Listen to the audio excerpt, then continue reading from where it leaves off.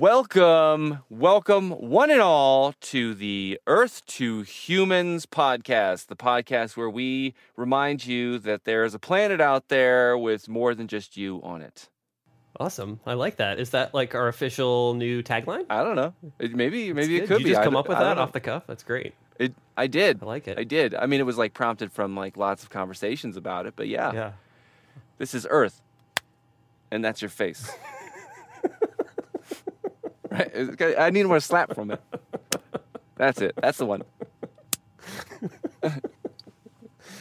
And I'm joined with the one, the only Matthew Podolsky. How you doing, Matt? I'm good. How are you? I'm doing fantastic. COVID-free. That's what everybody says, even if they have COVID. But, Right. If you don't know you have it, then you don't have it.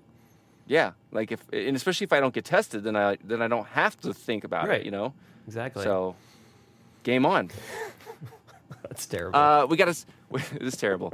Quarantine, wear a mask, be smart, social distance. Matt, you got a special treat for us today. I do. We've got a little bit of the passion project that you have had for the last, looking at 2 years now. You've been looking at this, working on this. Listeners to this show are no strangers to Common Land.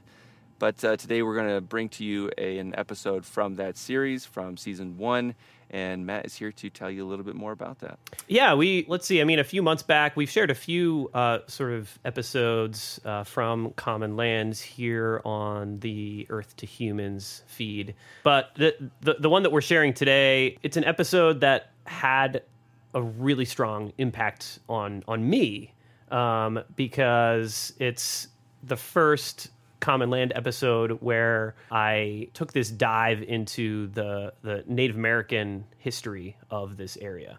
So our first season of Common Land was focused on this national conservation area in southwest Idaho, near where I live, the Morley-Nelson Snake River Birds of Prey National Conservation Area, which is home to the highest nesting densities of birds of prey anywhere in North America. Super unique area. I wanted to explore some of the indigenous history of this area for the series, and I had this amazing opportunity to interview the chairman of the Shoshone and Paiute tribes of the Duck Valley Reservation, and man, I mean, he shifted my worldview with some of the things that he said, Yeah, that's badass. Yeah.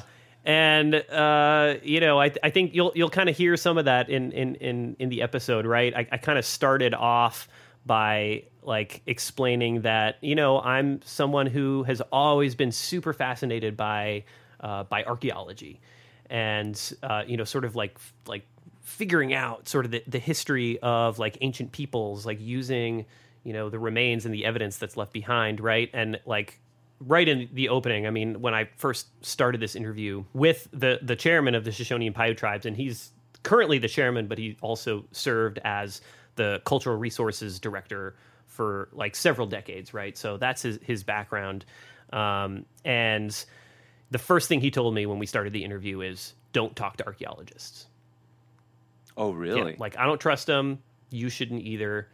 The things that they're going to tell you about our people and our culture are inaccurate.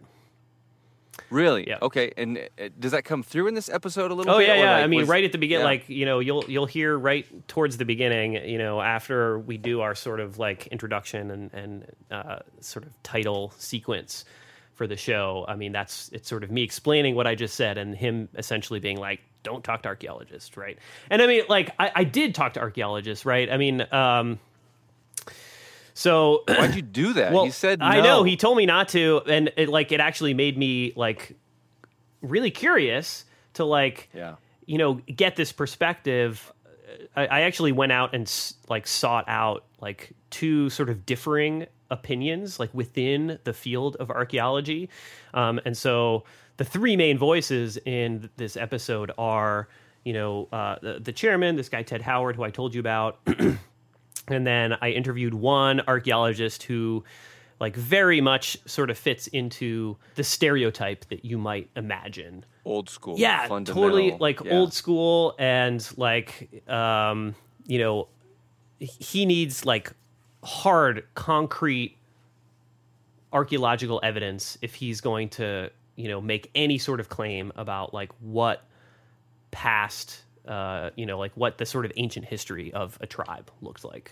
Right. And then I also interviewed this other archaeologist who had a like totally different perspective on it. And, is talks a lot about like the importance of working closely with tribes and, listening to like the oral history traditions of those tribes and, talking about like the importance that there is really like important information and like data to be gleaned from these oral history traditions. And so these two really differing opinions. And so I wanted to kind of show like how much difference there is. And I mean, that's one of the things that Ted Howard talks about as well in the interview I did with him is like, none of these archaeologists agree with each other. And it's totally right. He's totally right. Yeah. So I don't know. The whole thing was a super fascinating like exploration for me. And I think like of all the episodes I worked on in that first season of the show, it was like the most enlightening and like the greatest sort of learning experience for me. So I am like super excited to share it with the Earth to Humans audience for that reason. That is so cool. Let's step into the soul of Matt and walk this journey with him.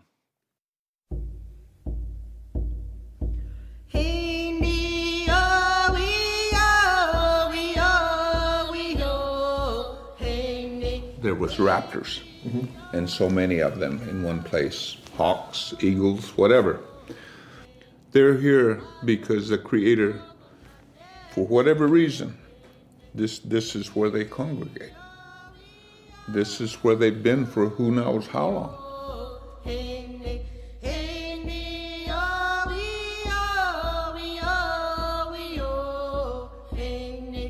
All of these lands, these canyons, especially the Snake River, is an area where resources have been for our people, always. That's why you'll find a lot of sites along the Snake River corridor.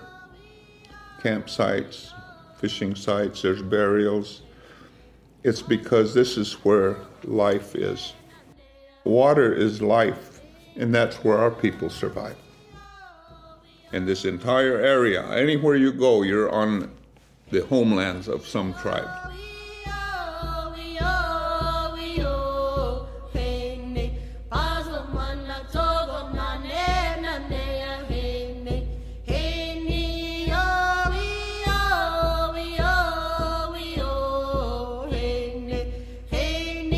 That was the voice of Ted Howard, chairman and former cultural resources director for the Shoshone and Paiute tribes of the Duck Valley Reservation. Although the Shoshone and Paiute people once lived throughout southwest Idaho, the Duck Valley Reservation is about 290,000 acres, a little over half the size of the Snake River Birds of Prey NCA, along the southern border of Idaho with Nevada. Up until this point in the series, the focus of our storytelling has been very one-sided. We began our story with Morley Nelson's arrival in southwest Idaho in the late 1940s, but just 100 years before Morley moved to this area, its human population looked entirely different.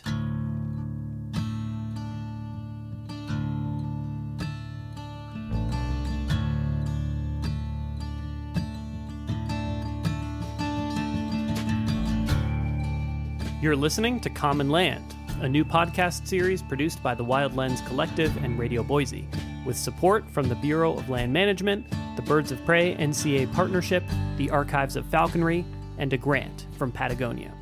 I'm your host, Matt Podolsky.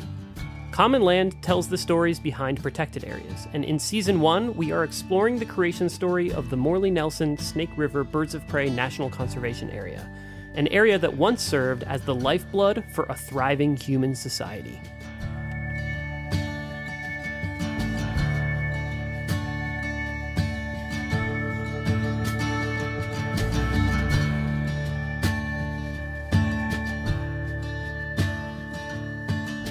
Archaeology has long fascinated me, and as someone who grew up surrounded by the ideas of Western science, it's my inclination to look to this field of study when seeking information about the ancient history of the Shoshone and Paiute people who lived in and around the Snake River Canyon.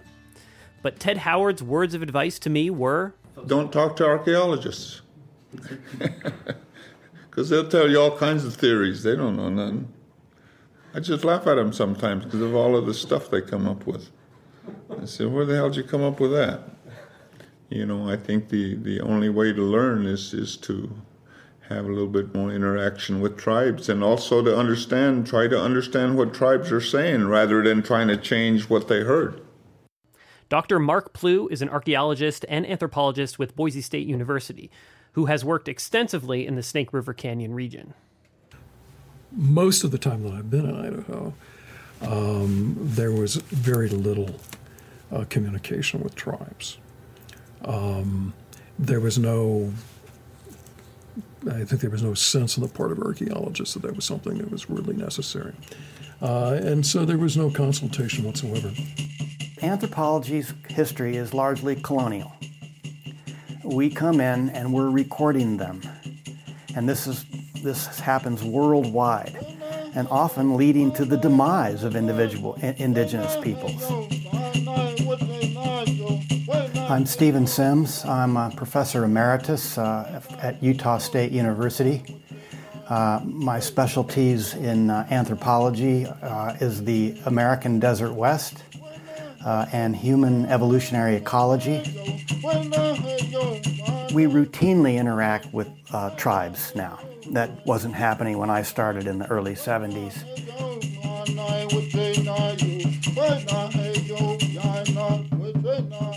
The lack of interest that the archaeological community had in consulting with tribes at the time when Mark Plew and Stephen Sims were beginning their careers goes a long way towards explaining Ted Howard's mistrust of archaeologists. But the lack of trust goes much deeper. One of the strongest points of contention between the archaeological community and many tribal governments and Native Americans has been the question of when humans first arrived in the Americas. Indians do not support the migration theory, the land bridge. We do not support that stuff. But we believe and tribes believe that this is where the Creator put us. This is where we were created. And there's a lot of oral histories that will tell you about those things. The land bridge theory has been around for decades. While the details have changed over time, the theory remains almost universally accepted within the scientific community, despite continued strong opposition to this idea within Native American communities. The theory goes like this. During the last ice age, lower sea levels created a land bridge connecting what is now eastern Russia with modern-day Alaska. This allowed humans and many wildlife species to move between Asia and the Americas. We don't know much about that early colonization, but a little bit more is being found north in what is now Alaska, in that it appears that there may be some very early colonization 20,000 years ago into Alaska, and then what's called the Beringian pause. They might not have been able to get south because of ice from the height of the last ice age, but nobody's really quite sure. But then it looks like that there's at least one, and the argument now is accommodating more than one migration south, one along the coast and one on the interior. But the convention was that, they'd come over in waves across the Bering Straits, 10, 12,000 years ago and so forth. We now think that there are probably a number of different migrations. The DNA evidence relating to early Paleo-Indian populations, as we refer to them, suggests that there are probably at least 2 gene pools that arrive, probably at somewhat different times. Although the details continue to change as new archaeological evidence is discovered and analyzed, there is scientific consensus that humans first arrived in the Americas via this land bridge. It is also true, however, that the land bridge theory has been misappropriated by racist ideologies and used to discredit and diminish Native Americans' rightful claims of land ownership by falsely portraying them as recent arrivals on the continent. And so the respectful way for, I think, everybody in this to be is to avoid being too ideological, where this is my belief and you must respect it. I agree with that. But this is my belief. You have to accept it as true. I don't have to do that because we have our own history, often recent history. In fact, we may be living it in American politics right now, where things that are deeply held beliefs simply didn't happen that way. The reality is that there remain many unanswered questions about how, when, and why the first people arrived in the Americas. But it's very clear that people are in the Great Basin. Paisley 5 Mile Point Cave in eastern Oregon has clearly got solid dates in the mid-14,000 years ago area. Paisley Cave is just a few hundred miles from the Snake River Canyon, and it is the site of the oldest definitively dated evidence of a human presence in North America. Yeah, people were here 15,000, probably. Right. It's entirely possible that, people could have been here and actually witnessed the Bonneville episode. Could have been.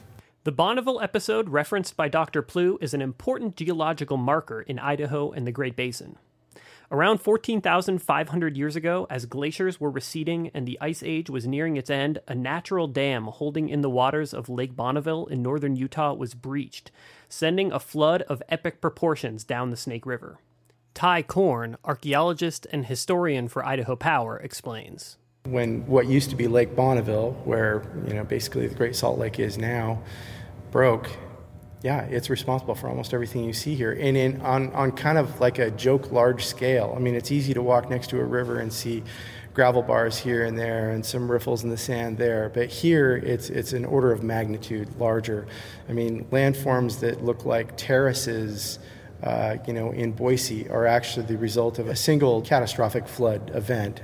It's estimated that at the peak of the flood, 33 million cubic feet per second of water was flowing through the Snake River Canyon. If you remember our discussion about water levels at Swan Falls Dam from episode 4, you'll know that currently the river is managed to maintain a flow of 3,900 CFS at Swan Falls. A huge volume of water over a relatively short period of time, flooding through this area. I don't think it went over the rim here, but it wasn't too far down from it.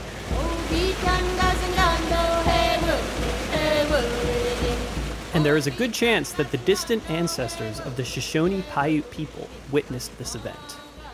I mention this to provide some context and to discredit the idea that Native Americans are recent migrants to this region.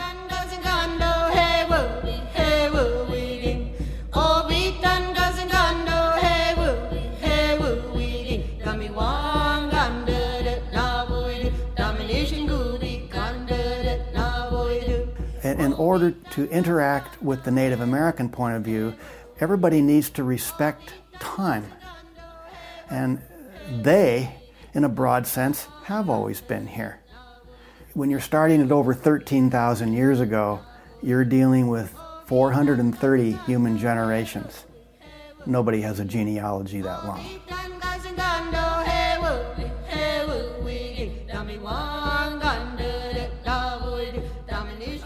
I like to think of it as the light coming on to the continent of human presence. The rub being is that we have no historical analogies of humans moving into regions that are not occupied by other humans. That only gets to happen once.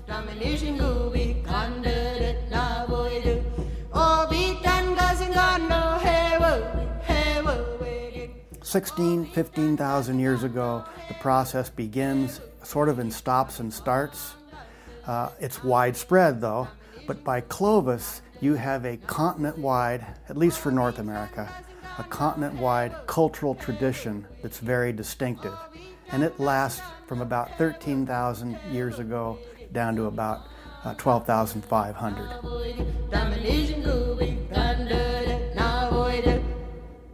The name Clovis comes from one particular archaeological site in New Mexico, but the term is used by archaeologists to reference a continent-wide cultural tradition, which is defined by a distinctive style of projectile point.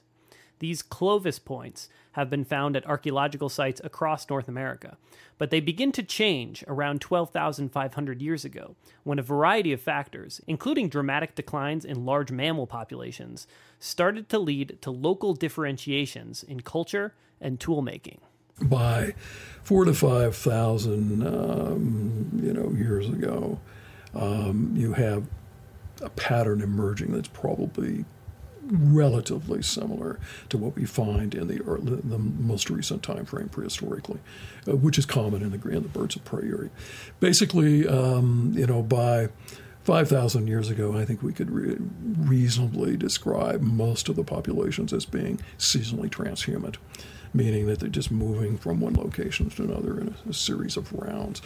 Ethnographically, historically, as we know something about the local populations, the Western Shoshone, the Northern Paiute in this area, we know that many of them wintered in these larger canyon areas, the Owyhee, the Snake, and so forth, and then seasonally made these movements classically to, Fairfield and Camas Prairie, that kind of thing, and then kind of circled back to the major canyons in the fall, winter period.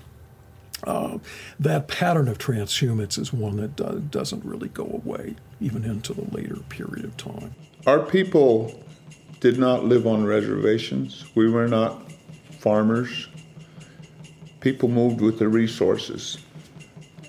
Then in the summertime when it gets warm, they go up into the higher mountains to gather resources, various resources that are ready for harvest, whether that be roots, choke cherries, some groundhog, deer, and they go off and do that. And when the salmon are running, they come back down to the rivers. In wintertime, they go back down to lower elevations. And that's the way our people live. We live with the earth. Our people always say, take what you need, but always leave enough that it will always be there.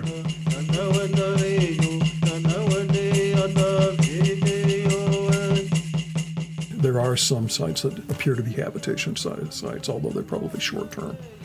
Keeping in mind that most of the folks, including the known historic populations of the area, they're highly mobile, fairly diffuse distributions. So they're hunters and gatherers, foragers in particular, so they're moving about a good deal. There are some structures, prehistoric structures. These are residential structures that have been identified in the area, and there are actually a couple of them within the NCA.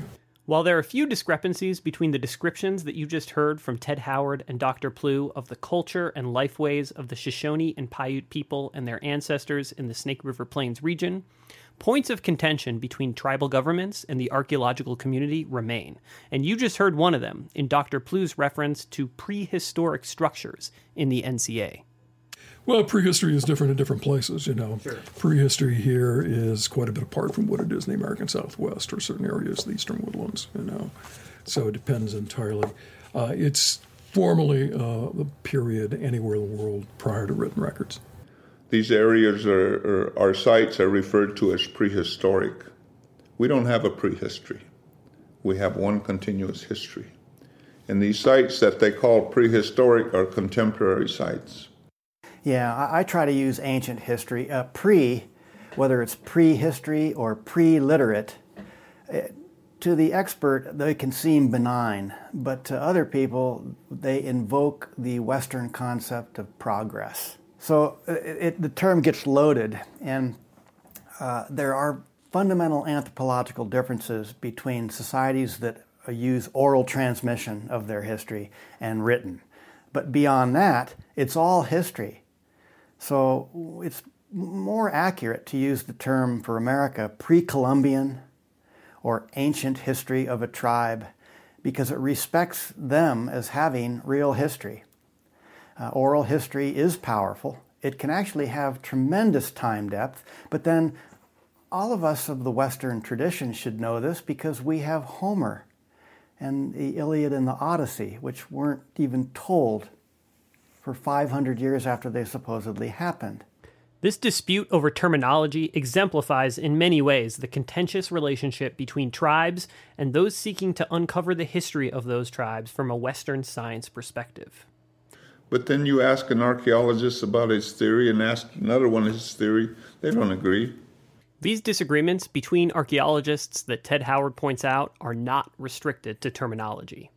One of the most contentious topics in the field of American archaeology is the impact of disease on Native American populations in the first few hundred years after first contact with Europeans. So continentally, yes, disease depopulation was significant. But just how significant? In 1910, James Mooney, a highly respected anthropologist with the Smithsonian Institution, concluded that the population of North America before European contact was 1.15 million inhabitants. An estimate that was based on the accounts of the first white settlers to interact with Native American societies all across the continent. This estimate remained largely unquestioned until 1966, when Henry Dobbins calculated the population of North and South America to be between 90 and 112 million people before European contact. Dobbins' research revealed the impact of waves of disease that spread throughout North and South America, largely before any Europeans reached these areas. The disease spread faster than the European settlement attempts, meaning that earlier population estimates like Mooney's claim that only 1.15 million people lived in North America were skewed because they relied on the accounts of the first white settlers to arrive in an area. There are over a dozen different diseases. It's not just smallpox and measles. So they're getting hit again and again. So yes, this has massive influence on the continent. But the scale of this impact remains a highly contentious topic in the field of archaeology, and many experts, like Dr. Mark Plew, argue that the hunter-gatherer communities in the Great Basin region were too small and dispersed to be impacted by disease at all. For the most part, these are very small populations, and we don't have anything in the archaeological record that would suggest anything more than, that the average domicile is probably, 8 to 12 people most of the time. Western Idaho, the Hawaii country in particular, had a population density of probably one person per 16 square miles. There's a lot of people that never saw anybody else out there.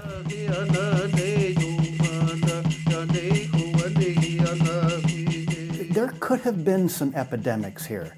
You have to imagine that people in our region, from southern Idaho on south, they didn't live in the same groups all year. The groups were constantly fissioning and fusioning, but sometimes of the year, the salmon drives on the Snake are a good example, and all the way down to Columbia to get huge group sizes certain times of the year. The same with rabbit drives in the early winter. And when you've got a disease vector and you've got 100, 200 people in one place at one time, now you have an opportunity to have a disease event.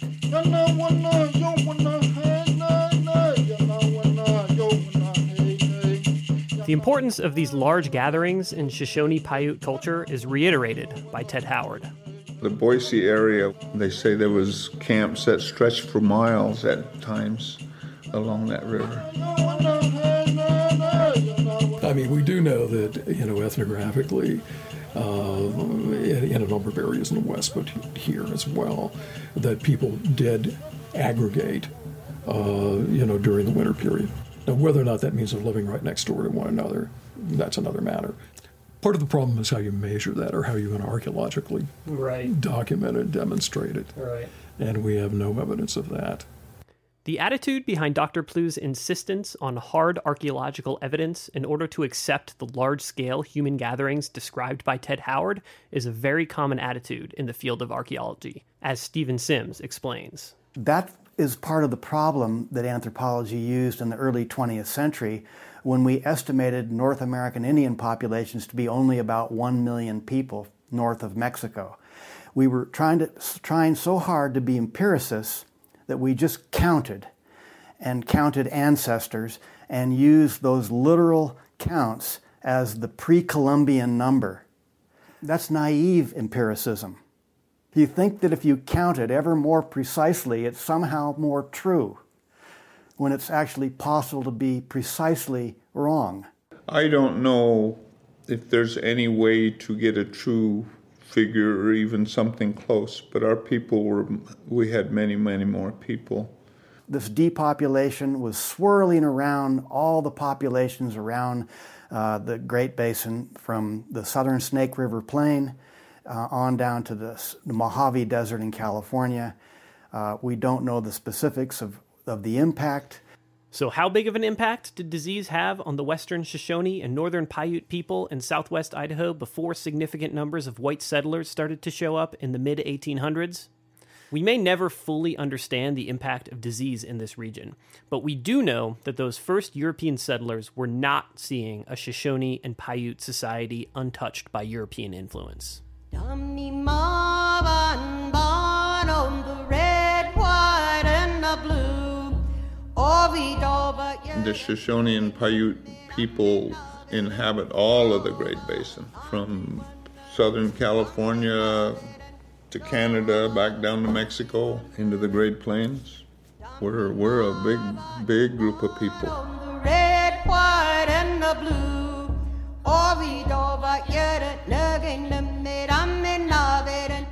This is another thing we tend to do to these hunter-gatherer societies, is we think they're so simple that they're unaware of what's going on around them, when in fact the connections, both marriage and movement, are so broad that it's like my colleague Steve Lexon, who mostly works in the Southwest. He has a line that says, "Everybody knew everything." They may never have been to the Chumash villages in Santa Barbara, California, but they probably heard of them. They may never have seen a salmon fishing episode on the Snake River, but they heard of it.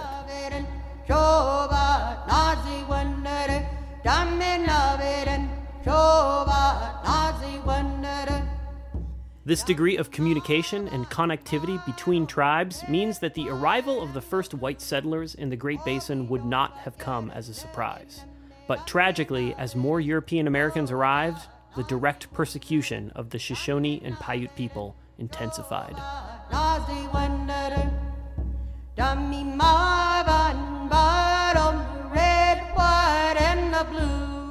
You know, when the Euro-American people came, it was a new culture that came to our homeland.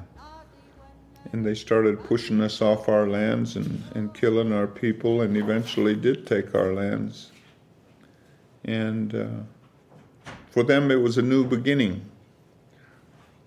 For us, it was the end of a way of life.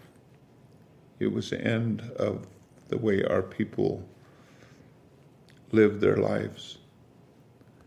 And we're still struggling with that.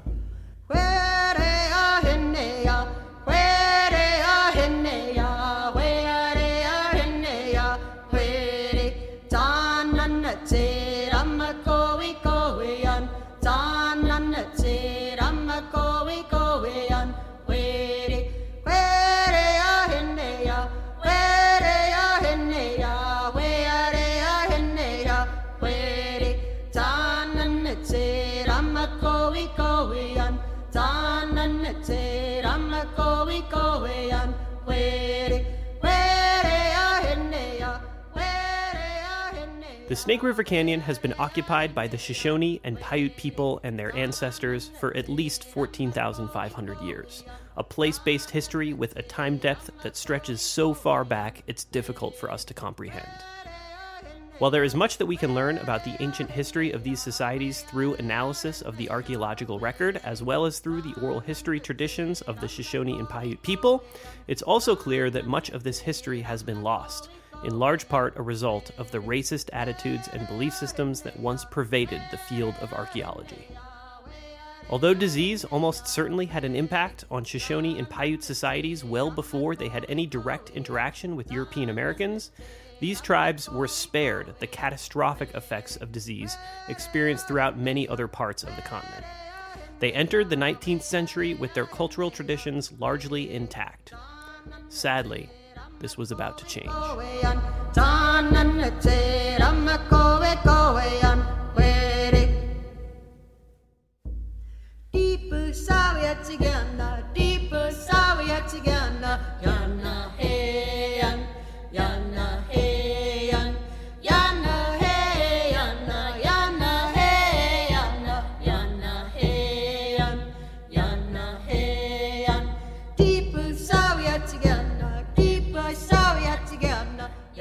Common Land is a production of the Wild Lens Collective and Radio Boise, with support from the Bureau of Land Management, the Birds of Prey NCA Partnership, the Peregrine Fund's Archives of Falconry, and a grant from Patagonia.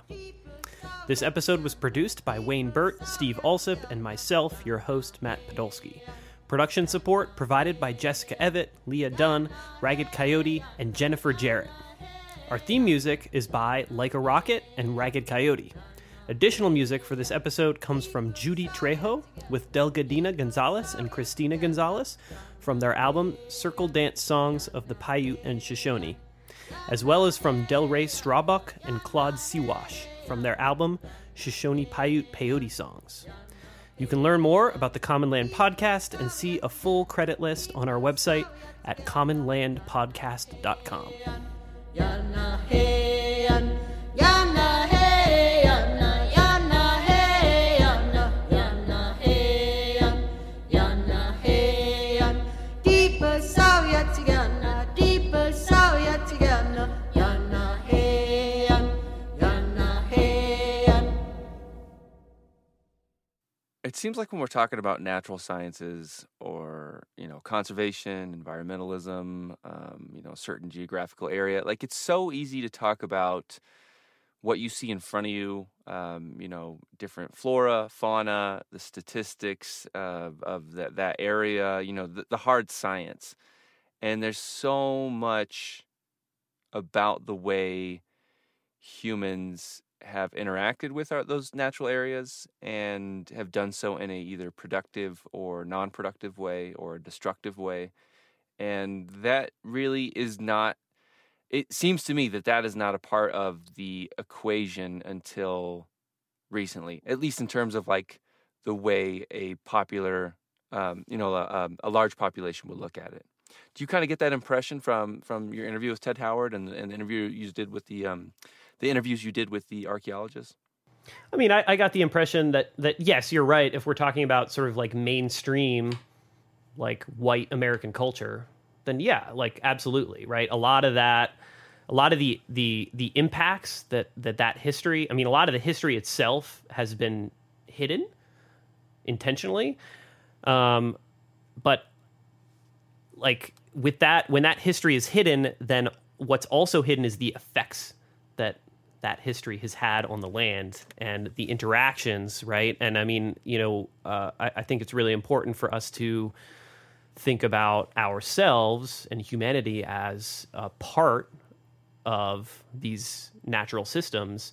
And if there's a whole like component of our history that is hidden from view, then we're also missing a huge part of the picture as far as like why these natural systems currently look the way that they do. Absolutely. And so, yeah, I think that's definitely a part of it. And like, hopefully folks kind of make some of that connection, and that's certainly a part of the reason why it was so important to me to dive into like this component of the story of this particular area. I mean, even the way we look at, basically any piece of land, the way popular society, namely that of like a white supremacy culture, is what is the economic value of that land outside of its intrinsic value naturally, right? Like, can I put a hotel on it? Right. No. Okay. Not worth a lot of money then. Yep. Yeah. And I mean, it's cool that you bring that aspect of it up, right? Because the episode that we just listened to kind of takes us through, the title of the episode is Ancient History, right? So it's like we're looking really far back into the history of the human cultures that have lived on this landscape. But then we sort of take that history right up until the point when you have, large numbers of white settlers coming into this area. And then we sort of, that's sort of our ending point, right? And the next episode that comes after this in our first season of Common Land is called Unceded Land. And the whole premise of that episode is exploring land ownership. Nothing problematic there, right? Right. And I mean, there's it like, I don't know, at the beginning, in our intro, I was talking about sort of like the shift that, these interviews and this reporting on this stuff sort of had on like my mindset. And that absolutely continues with like the follow-up episode to this, with episode 8 in Common Lands. We're talking about treaties that were never ratified by the Senate and, debates over ownership of all of the land throughout the southwest portion of the state of Idaho. Those land titles are currently in dispute, right? And that's doesn't just encompass the area of the NCA, which is the main focus of the Common Land series, is this national conservation area in southwest Idaho, but it also encompasses like all of the city of Boise and like the land that I live on right here, is currently in dispute. My land title is in dispute. And so that's what we delve into in the next episode. Oof, that's good. Yeah. Damn, that's good. Matthew Podolsky, thank you so much. If you have not listened to Common Land, it is very highly produced. It's a wonderful piece and a wonderful series, and just super recommended. Go do it. Listen to it. Rate and review. All that good shit.